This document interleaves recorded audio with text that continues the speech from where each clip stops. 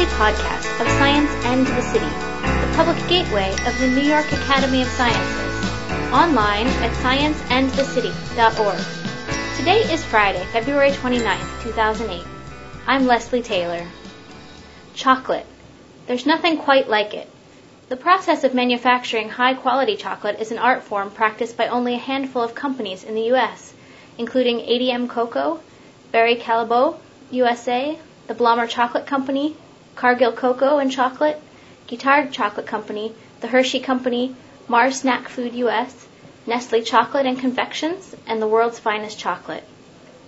In this lecture, given the day before Valentine's Day at the New York Academy of Sciences, Jeffrey Blumberg, a nutrition scientist in the USDA Jean Mayer Human Nutrition Research Center on Aging and the Freeman School of Nutrition Science and Policy at Tufts University, offered a historic view of chocolate and an overview of current research giving evidence for the many health benefits of chocolate. The lecture, which was followed by a chocolate tasting and a reception, was the second in the four-part Science and the City food series. For information about attending the upcoming Science of Champagne and Science of Scotch events, please visit the Science and the City website. Thank you for turning out on an otherwise not too beautiful evening. I would like to thank the Academy as well as the Science and the City program for sponsoring this, and the Chocolate Manufacturers Association for co-sponsoring the evening. I do realize that my talk is the prelude that you're really just waiting to get through so you can have that chocolate tasting afterwards. So bear with me a little bit. I'm going to try to take you on a very quick tour from the cacao orchard to chocolate and health. Chocolate and health. This is not a bit out of Woody Allen's Sleeper, as we talk about how chocolate can be good for you. But I would point out that things are changing a little bit. And this comes from a patient handout from a magazine called Advance for Healthy Aging. And it talks about a number of different foods that are back in the good graces of nutrition science. So these outlaw foods now are regaining favor as healthy choices. I mean, we all know that eggs have been demonized because they're a source of dietary cholesterol. It took a little time for people to appreciate that dietary cholesterol really doesn't lead to serum cholesterol. That's saturated fat that does that. And eggs turn out to be a really good source of vitamin D and the carotenoid lutein and very high quality protein. Coffee, if you remember, some of the early studies caused pancreatic cancer, bladder cancer, hypertension, and other heart diseases. Not. None of those early observational studies proved out to be true, but coffee is a very good source of chlorogenic acid, phenolic acid that has very potent antioxidant properties. We're not so sure about all the good things it may be doing for you, but it certainly doesn't do any harm. And then there are nuts, which, as we know, are loaded with fat and make you obese, except that they're really loaded with monounsaturated and polyunsaturated good fats, lots of vitamin E. People who eat a lot of nuts are actually leaner than people who do not. And now even the FDA has a qualified health claim that says if you eat 1.5 ounces of nuts a day, you'll reduce your risk for heart disease. So that brings me to chocolate. And I'm going to start out with just a little bit of this very antique food. 3,000 years of history, starting in Mesoamerica, what we now call modern Central America, parts of Mexico and the northern parts of South America are the Mesoamerican people, the Olmec, the Mayans, the Aztec, had lots of innovations, but one of them was the cultivation, the domestication, and the processing of cacao from, that is, the pods that you've seen outside, from Theobroma cacao, which literally translated from the Latin means food of the gods. In particular, the god they're talking about is this feathered serpent that you see in this little picture up here, whose name I actually can't pronounce. But the picture I'm showing you of this Bodega brown bottle came from Puerto Escondido in Honduras, and through radiocarbon dating was found to come from somewhere between 1100 and 1400 BC. And one of the things that scientists have done, and actually did just last year, was scrape the inside residues from pots like this and a few mates of it. And they discovered, using liquid chromatography and mass spectrometry, traces of theobromine. And in this part of the world, the only source of theobromine, which actually has no bromine, and it actually comes from this theobroma, is a marker of a chocolate food. And they dated this because of the radiocarbon back to this period of 1100 to 1400 BC. And if you're a food anthropologist, you're pretty excited because this is 500 years earlier than any other previous reports of chocolate being used as a beverage, which is how it was used. And this chocolate drink was used in every social and ritual occasion of the Mayan and Aztec people. So just a little bit more updating that history. We'll jump forward about 900 years when Hernan Cortez met with Montezuma, and as would be the case when royalty meets somebody strange from somewhere else, was served this cocoa beverage, which about 10 years later he brought to Spain, where it stayed with the royal family and the elite of Spanish society, but it sort of caught on, became more of a popular drink, and then later was introduced in the next 100 years to Italy and Holland, finally moved over to England, and then in 1659, chocolate drinks were introduced to France. Now, the first chocolate factory in the United States was established in 1765, and then it wasn't until 1819 that the first commercial eating chocolate was developed. Chocolate had always been a drink up until about this time, and the Swiss were the first to do this. Excuse me. And then a little later, 1828, we get the first commercial chocolate candy coming out of Holland. 1828, cocoa powder was invented. We get the first milk chocolate bar in 1875. And in 1904, just over 100 years ago, we really begin to see in history this mass production of chocolate candy. So that's a little bit of the history. I want to just tell you a little bit about how chocolate is made. And we start out with these pods from the cacao tree. And I saw several on some of the tables outside, and it looks like this. They come in all sorts of varieties and colors. And when you open it up, you see this segmented pulp. Inside that are the seeds, or the beans, if you will. The first step in making chocolate is to dry and ferment these beans. This is what they look like, and this is how they'll be spread out to dry. They're then blended. These different varieties are blended. Then they are cleaned, and the shells around the bean are cracked to produce nibs, is what they're called. It's really the center or the meat of the bean. You can then roast these nibs, and you grind them up to get what, at least in the industry, is called chocolate liquor, but you may know it more as baking chocolate or unsweetened chocolate. That's then pressed into a cake, which extrudes cocoa butter. And then finally, you can grind, cool, and temper this product to a cocoa powder. So that's the ingredients. And now how do we make chocolate? Really only 4 principal ingredients, two of them, starting from the Theobroma cacao, the cocoa butter, which I told you was expressed from that cake, the chocolate liquor, and then sugar is added for reasons I'll tell you about, but mostly it's because there's some very bitter-tasting substances in the chocolate, and especially if you're going to make milk chocolate, you add milk, you blend and mix, you refine, and then you conch. And if you saw some of the pictures that were cycling through before the talk, you saw the conch machines. They're really agitators and mixers. It's a very important invention in chocolate because this polished the particles, and those first eating chocolate candies were really quite gritty.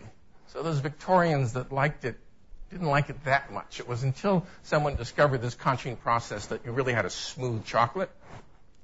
That's then tempered, and you get your three basic chocolate ingredients for bars and chips, big blocks, and bulk liquid. Okay, that's my introduction. And now I really want to talk to you about what we're learning about the role of chocolate in promoting health. This is really a remarkably new area, and I think one of the things it shows is how incredibly rapidly accelerating is our knowledge about food. And so maybe some of that Woody Allen sleeper business that I talked about a bit, it wasn't so much an exaggeration, but some of the inappropriate myths that we had developed about what food was good and what food was bad, now that science is really starting to ask questions about that, we're getting much more factually based answers. Back in the 1940s, some clinicians visited the Cuna Amarins of San Blas Archipelago. These are islands just on the Caribbean coast of Panama. And what they found was that there was very little hypertension and in this population. The Cuna Indians have lived on San Blas for over 500 years. This group started living there back when the Spanish conquistadors first came to Mesoamerica. And what we know, because really it's just normal physiology, as you grow older, there are slight increases in your blood pressure. We all know that. But there was this odd group in these Cuna that didn't seem to have that effect.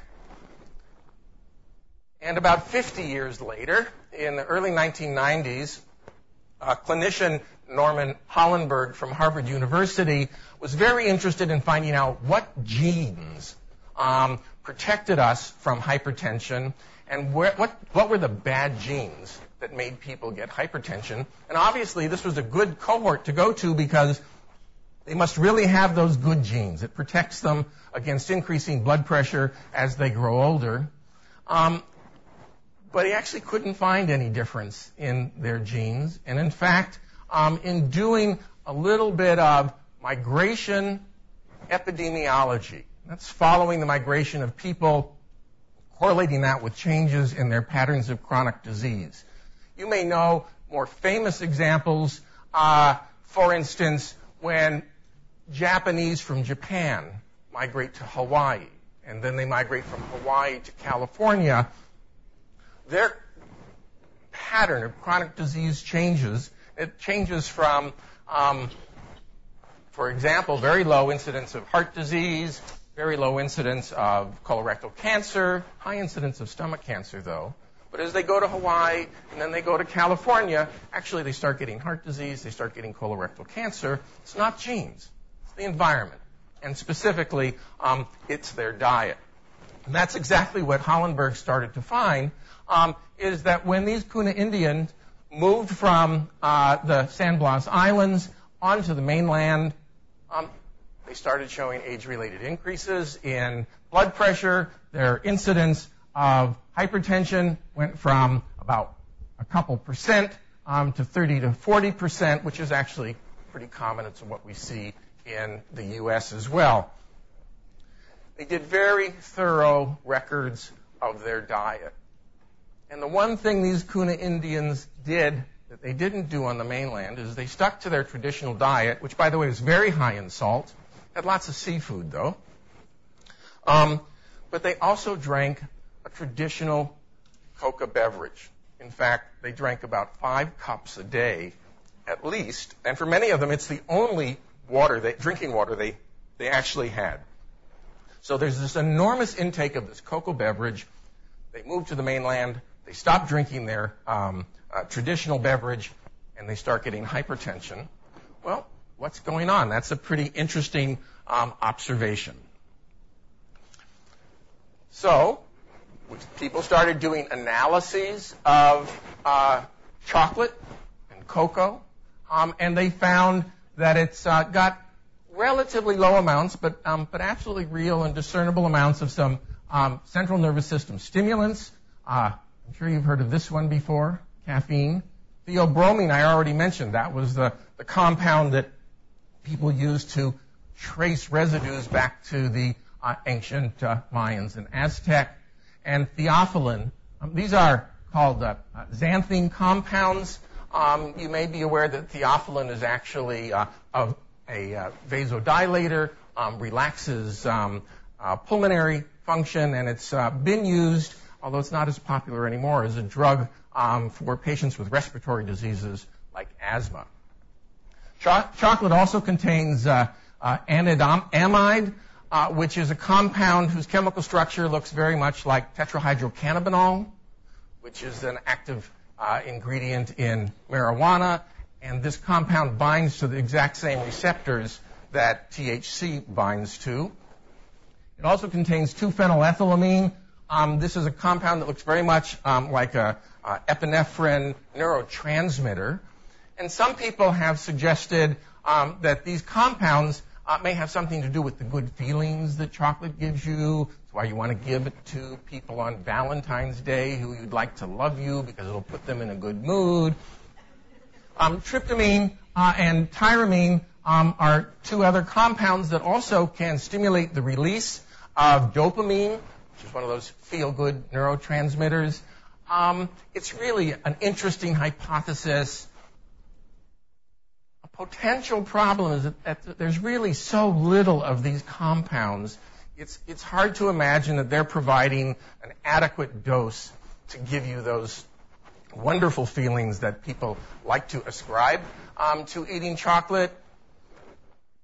On the other hand, there really is some intriguing data that there may be some synergism going on, so that even though there's relatively very small amounts here, that actually together they interact with each other to give you a sum that's a total that's greater than the sum of its individual parts. So something really may be going on with these neuroactive chemicals in the brain. I hope you're not too interested in this because that's actually not what I'm going to talk about. But I felt it worth a mention because you know what tomorrow is, and it's what's actually on most people's mind. But I would tell you there's another function of the heart, and that's the one in here, where the most interesting data has been evolving. It started really only 20 years ago with these first observations that cocoa beverages from these Kuna Indians had this very potent effect on blood pressure. So now let's start looking not at just observational studies of populations, but also at running specific experiments and clinical trials with cocoa, because there is another ingredient other than those the xanthines like caffeine and theophylline and the neuroactive compounds like tryptamine. There are also a very large amount of polyphenolic antioxidants. And cocoa polyphenols are what we sometimes call phytochemicals. Phyto from plant, and they're chemicals.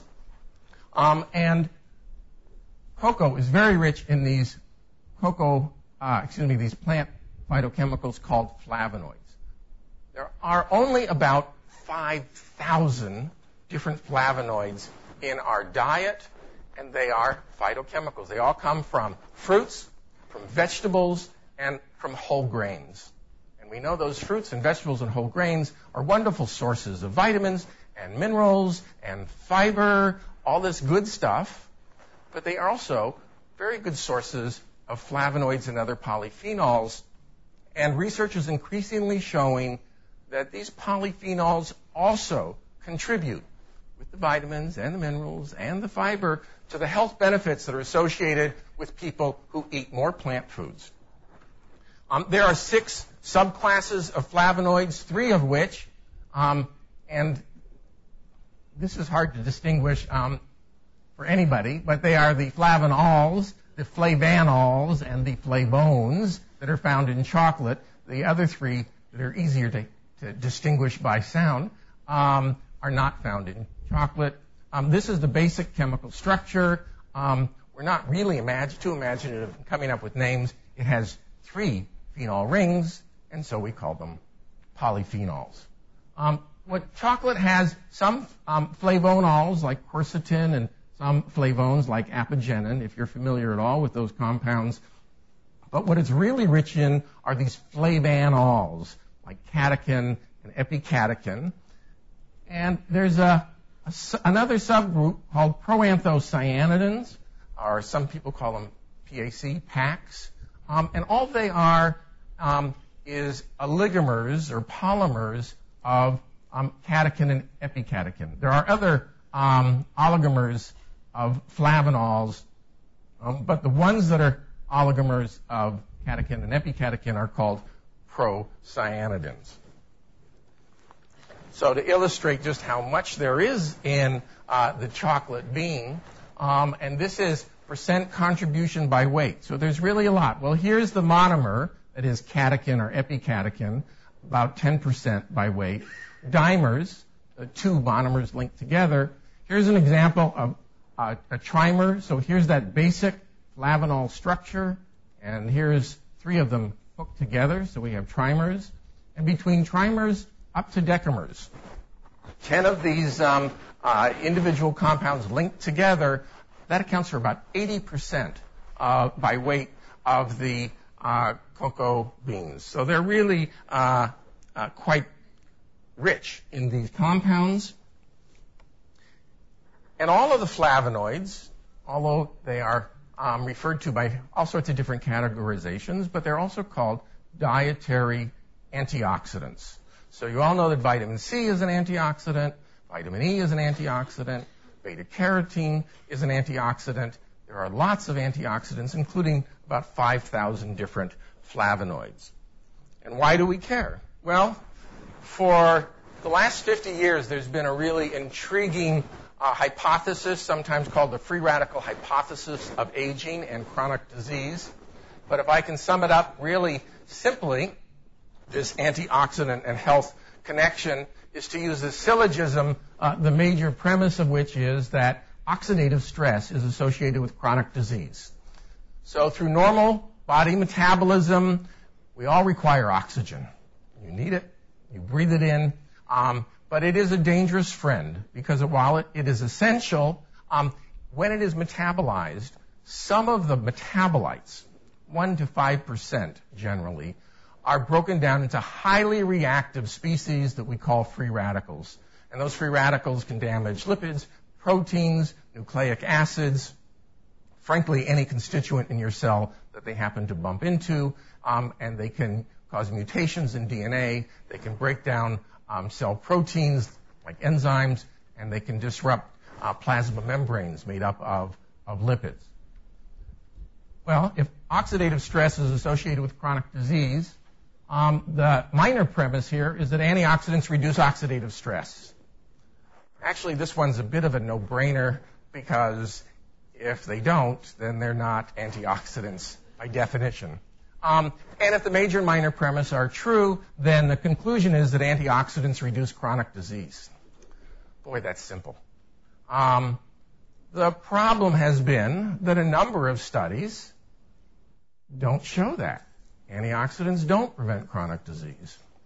But the hypothesis isn't exactly dead yet because it's a really complicated one. Because the question is, which antioxidants, in which combinations, at what doses, and taken for how long? And anybody wanting to start a career on this, remember there are 5,000 flavonoids alone that you can start to test to answer those questions. But chocolate, as I've already told you, because it's so rich in these flavonoids, and particularly the flavanones, do have a lot of antioxidant capacity in different kinds of assays to use it. And one that you may be familiar with is the oxygen radical absorbance capacity assay that supposedly measures total antioxidant capacity. I put it in quotes because there are actually about a dozen different assays that measure total antioxidant capacity. They don't correlate very well with one another, so we have to be careful about what they're really measuring. But within a context, within a set of controlled experiments, it's fair to use assays like this to compare different parts of a food or different foods. So we see here that cocoa powder has lots of antioxidant capacity in it. These tests are really simple. You take a test tube, you put in a compound that generates free radicals, you put in a target that gets attacked, and you can measure it when it gets oxidized. Then you put in whatever you want, like cocoa powder, and the better it blocks that damage from happening, the more antioxidant capacity it has. Unsweetened baking chocolate has a bit less. When you alkalize cocoa during the processing, it's called Dutching, you lose even more of the antioxidant activity.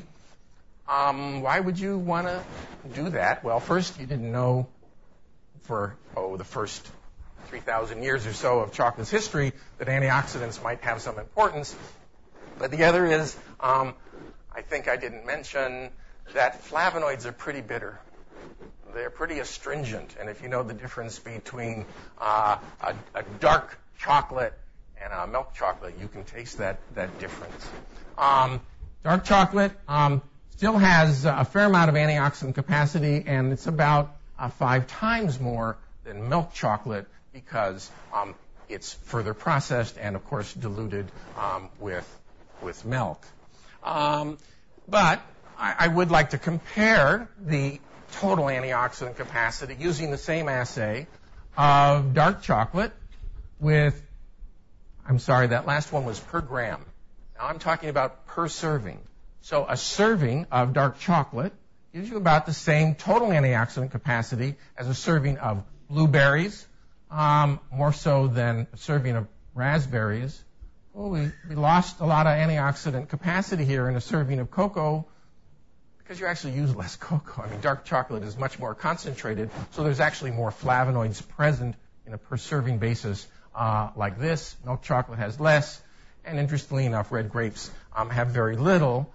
I have put in a tracing of a high-performance liquid chromatography analysis of cocoa, tea, and apple. And this is a window where you see those flavonoids, and you might notice that, tea seems to have a lot of the same peaks as cocoa does, and in fact, green tea is very rich in catechins. It's the principal flavonoids in green tea are the same things that are in dark chocolate, but chocolate has a bit more of a complex nature to it. And here, in fact, are the dimers, the trimers, the quatrimers, and so on. All of these oligomers of the flavonoids are present. So dark chocolate, for example, will have a much more complex array of these compounds, and importantly, a much more complex array of the metabolites of these compounds. And I say that's interesting because we now know that many of the bioactive ingredients are not necessarily what you get from the plant parent compound, but rather how the body metabolizes them creates this bioactivity. But you'll see that apples and cocoa and tea are often in these battles about who has the greatest total antioxidant capacity, and clearly you want to have a food and eat food that has the highest amount of antioxidants. Except that this kind of test doesn't really tell you that. It's good for looking at the foods per se, but really important questions are those antioxidants bioavailable? Are they absorbed? How are they metabolized and distributed? And how are they excreted from the body? And those are much more important factors than simple assays like this one. And this is data from a study I conducted with colleagues at Tufts and at the University of California in San Francisco. And we had people eating a low flavonoid chocolate that was specially prepared for the study and one that had high levels of these flavonoids. And this is the plasma levels of epicatechin. That's just one of those flavanol molecules I've been talking about. And you can see there's about a 10-fold increase in the blood. And this was taken at about 2 hours after the last time they ate it, after about 2 weeks of eating these chocolate bars every day. It's, somebody has to volunteer for these studies, I would tell you in other studies we've done, and this has been confirmed now in many laboratories, flavonoids are actually pretty rapidly absorbed. In a couple hours, you'll see peaks in the blood, and then in a few more hours, they're mostly gone. But what we're starting to learn is that doesn't mean they're gone from the body. They've been distributed to tissues other than the blood. That's where they're having their real impact. So these antioxidants from chocolate are absorbed into the blood. But do they actually have an antioxidant effect in the body? Now we're starting to get a little more serious about looking at their bioactivity. This particular study was a randomized clinical trial, a crossover. So people were on one treatment, in this case on the top graph, a standard American diet, and on the other one, a high chocolate diet, dark chocolate and cocoa together, providing 466 milligrams of flavanols. And what they found is that feeding the chocolate increased the resistance of bad cholesterol, LDL cholesterol, to oxidation. That's pretty interesting because it is the oxidative modification of LDL cholesterol that's really the first step in the atherogenic process to heart disease. But it only increased that resistance about 10%, kind of modest. The other thing it did is it increased the serum ORAC levels. That total antioxidant capacity of the serum went up about 6%, a modest amount. And there was a nice correlation between these two measures of antioxidant activity in vivo, in the body. This study was another randomized crossover trial. People either got a high or a low flavanol beverage, in this case 14 versus 187 milligrams, and then they got a big breakfast with or without the chocolate. And if you eat a big meal, you actually increase the production of some of those free radicals for a bit. And that was measured by a product of lipid peroxidation. I told you that lipids get oxidized by free radicals, and F2 isoprostanes are such a product. And they went up in the low flavanol group, and they really didn't change. This is 6 hours after that breakfast. And they said there's another way to generate free radicals, and that's to exercise pretty intensively, in this case on a bicycle ergometer, because exercise produces free radicals. But exercise is good for you. You can't use that as an excuse for all sorts of reasons, but among other things, when you exercise, your body increases the level of antioxidant enzymes to protect against the free radicals induced by exercise. But when they exercised with the low flavanol beverage, free radicals went up, lipid peroxidation went up, and with the chocolate, stayed flat. So eating chocolate actually increases the antioxidant activity or capacity in your blood, which is where these samples were taken from. I'd like to describe another study. This is just the illustration that I had done with colleagues in Italy. We did a randomized crossover study, and we had people avoid all chocolate for a week, and then be randomized either to receive 100 grams of dark chocolate for 15 days or 90 grams of white chocolate. I think maybe I didn't mention when I talked about combining cocoa butter with cocoa liquor, little sugar and milk to make chocolate. If you leave out the cocoa and you just use the butter, that's white chocolate. So there are no flavanols in white chocolate. It's really not chocolate at all.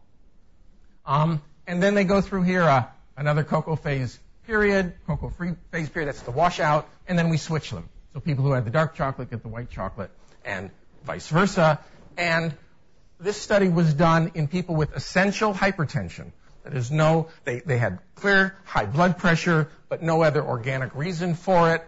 And as you can see, in the dark chocolate group, there was about a 10 millimeter mercury decline in systolic blood pressure. Systolic is that high number.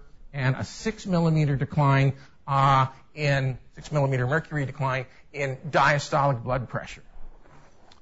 These people, they were taking their meds, they were doing everything right. Although we did ask them if they were going to eat 100 grams of dark chocolate each day, almost 500 calories worth. They had to cut out all the other snack foods and desserts because we didn't want them gaining weight. So this was very effective, and white chocolate, as you can see, had no significant effect on blood pressure whatsoever. So what the Kuna Indians seem to have known for 500 or 1,000 years or more, we were able to confirm in people with hypertension. We actually had an antihypertensive effect simply by feeding dark chocolate. More recently, a group in Germany did a very similar study. They also looked in hypertensive subjects, although they did a parallel randomized controlled trial. That is, half the people were given dark chocolate and half the people were given white chocolate. So there was no crossover. And what this study shows is that the higher their blood pressure was, the greater was the blood pressure lowering from this intervention. And here they found we got about a 10 millimeter decrease, 10 millimeter mercury decrease in systolic blood pressure in the study we had done. This group got about a 4 to 5 millimeter decrease, also a modest decline in diastolic blood pressure. White chocolate had no difference. Well, we got a bigger effect in 100 grams of chocolate. But this study, which went for 18 weeks instead of 2, only used 6.3 grams. Only 30 calories, so just a little bit of chocolate. But it takes longer to have its effect. This is the data from 18 weeks. So we see a dose-response relationship. They both lower blood pressure. You get a bigger change with more intake, especially over a shorter time. So this confirmed our study and really extended it. In fact, these investigators were so thrilled with the results. They said on a population basis, a 3 millimeter mercury reduction in systolic blood pressure would reduce the relative risk of stroke mortality by 8%, coronary artery disease mortality by 5%, and all-cause mortality, dying of anything, by 4%. That's really pretty amazing. But there is this public health concept. If you just imagine any particular physiologic function having a nice bell-shaped curve, what we know from public health interventions, if you can just shift that whole population over, in this case, a little to the left to a lower blood pressure, you actually can have an enormous public health impact. You're not taking the highest risk people and making big reductions. You're taking the whole population, making small reductions, and having a big impact.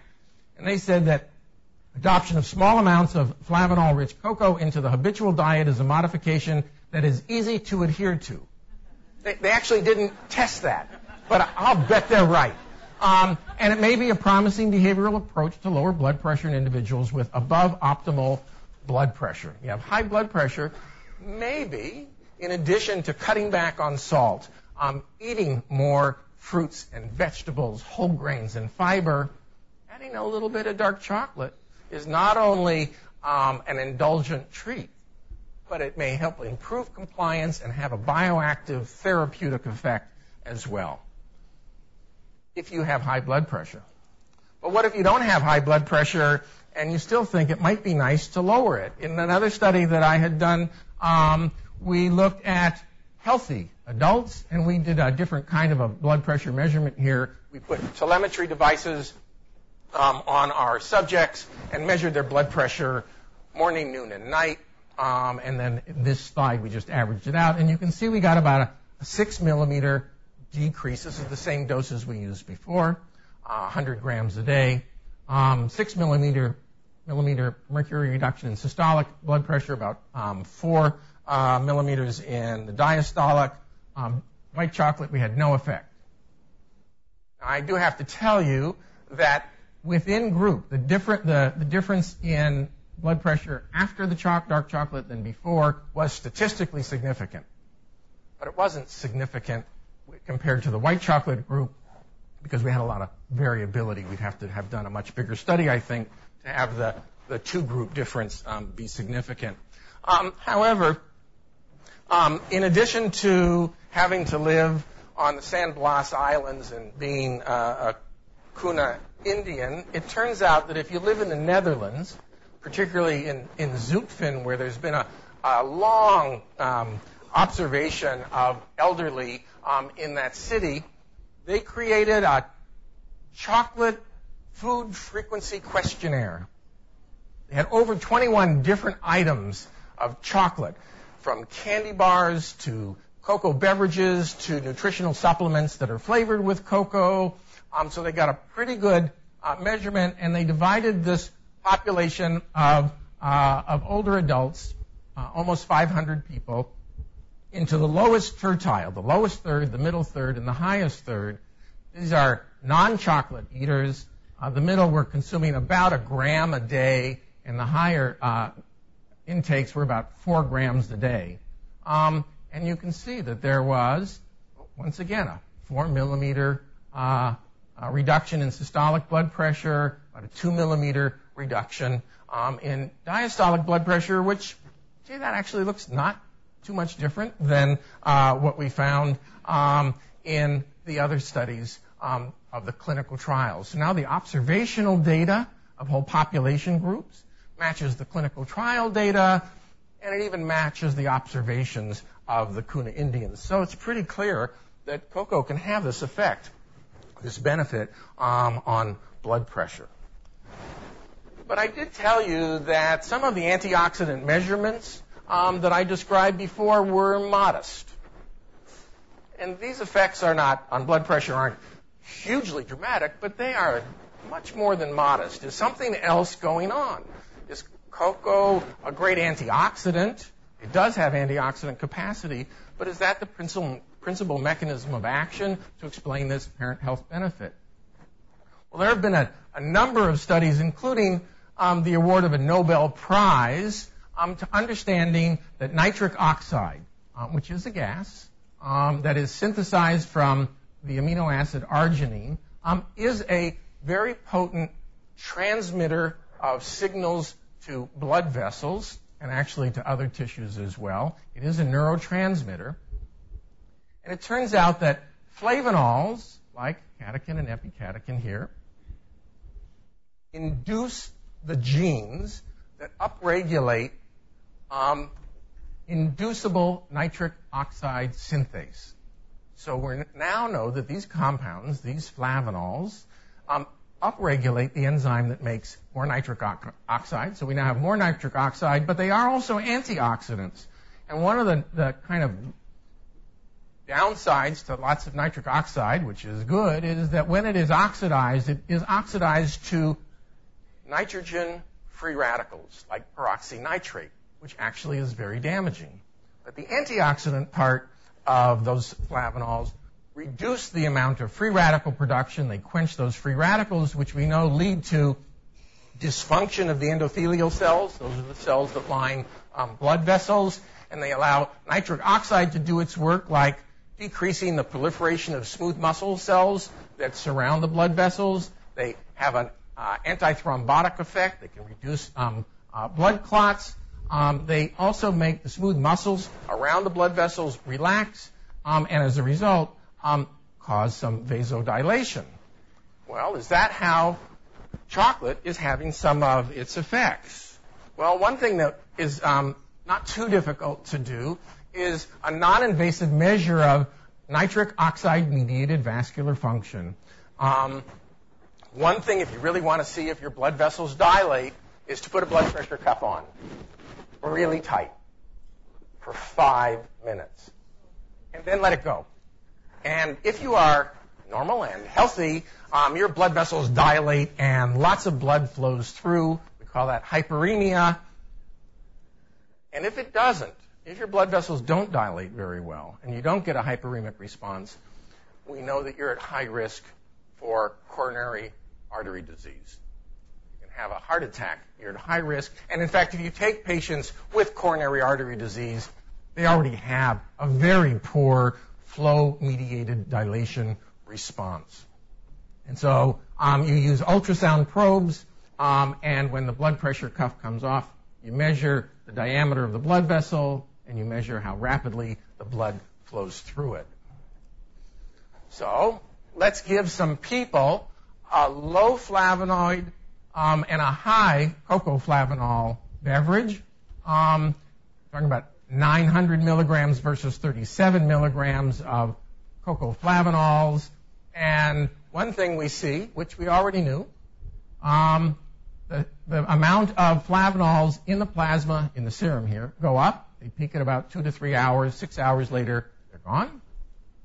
But this is really wonderful because, we also see nitric oxide increasing in about exactly the same time course in the high-dose group, but not in the low-dose group. And here is the measure of flow-mediated dilation, the percent that your blood vessels dilate upon this challenge. No effect in the low flavanol group. And at 2 hours, the same time that you get all that nitric oxide, the same time that you have all those flavanols present, they all peak, they all go down together. This kind of close relationship between bioavailability and distribution, between the production of a biochemical mediator and the time course of a physiologic function is very convincing data. I wish all my experiments worked out like that. I mentioned that nitric oxide can also have an effect on thrombosis, that is blood clotting. Blood clotting happens when platelets in blood start to adhere together. And this is a study where young men were washed out, no chocolate for a day, overnight fast, and then they were fed either a 74% dark chocolate or a white chocolate, and you can see that there was about a 35% reduction in the ability of platelets to adhere to one another. And among other things, if you have a lot of platelet adhesion, this group is smokers. Smokers have high platelet adhesion. That's a big risk factor for having a stroke. One of the earlier studies that I had done with colleagues where we were looking at blood pressure, we included an oral glucose tolerance test. It's actually not so fun as it sounds. You drink a glass of sugar water, of glucose, and then you follow for a couple hours the amount of insulin and glucose in the plasma. And as you guess, you drink the glucose, blood glucose goes up, blood insulin goes up, and this is what you see. When we did a randomized crossover trial, we found that those that were on a diet with the dark chocolate instead of white chocolate had a much lower elevation of glucose and a much lower elevation of insulin. Actually, I just exaggerated. It wasn't that much lower. It was statistically significant lower. These were healthy people. They weren't diabetes. They didn't have diabetes. They weren't pre-diabetic. But it was a statistically significant effect. And so we wondered if we took people who were at high risk for diabetes, that is, people, these were also hypertensive subjects, who have impaired glucose tolerance or glucose intolerant patients, and we looked at insulin sensitivity using a number of different kinds of measures, and this is the 0-day and the 15-day after the chocolate treatment, and you can see the measure of insulin sensitivity went up. This is the measure of insulin resistance. It went down, and what we call a corrected insulin response went up. So in addition to lowering blood pressure, through mechanisms we're not quite sure of, but they may be mediated by nitric oxide, we're also having this improvement in insulin sensitivity. And current research now is showing that there's a close relationship between inflammatory processes, oxidative stress, and insulin sensitivity that all tend to cluster together and lead to the risk of heart disease or diabetes, and what diabetics die of is heart disease. Much more recently, and with, to me, very intriguing data, but I don't want to overstate it. It's what I would call preliminary data, published, but preliminary. This idea of cocoa making blood vessels dilate, that's great for the heart, get more blood flow, reduce your risk for heart disease. What about cerebral circulation? do these cocoa flavonols also get into the brain? And this is a study done with functional magnetic resonance imaging, fMRI, that measures the amount of blood flow. This is a low-dose cocoa beverage that nothing much happened over 6 hours. And this just in 4 healthy, young subjects. Well, 2 hours later, it gets to the brain. It's about the same amount of time as it gets to other parts of the body. We see almost a 50% increase in cerebral circulation. Oh, that's terrific. Now I can think much better and much faster. I would tell you this study did some cognitive testing, and they did not find any really impressive changes. On the other hand, if you look at really young, healthy people who are already functioning pretty much at max, you might not expect to see an improvement. Now, what about older people? Well, we actually know from observational studies that older people with higher intakes of flavonoids, those that would be in that top tertile or quintile of the population of total flavonoids, we have data on that, actually have a lower risk for age-related dementias like Alzheimer's disease and also vascular dementias. I'm not saying that's not been demonstrated for chocolate consumption, but rather total flavonoid consumption. So what about older people? Well, actually, there is a study. This is a different approach. This is using a transcranial Doppler ultrasound measure to look at blood flow. And this is what they call representative data. That is, this is from one subject, but this group has run a number of subjects, and the other data looks similar. This is 900 milligrams of flavonols daily for a week. That's similar to some of the higher doses I showed you in the other experiments. And this is the pre-cocoa beverage blood flow, and this is the post-middle cerebral artery blood flow in a 76-year-old man. It's about an 18% increase in blood flow. That's really intriguing. We don't have data on cognitive function outcomes. We don't have data on possible results on chronic diseases.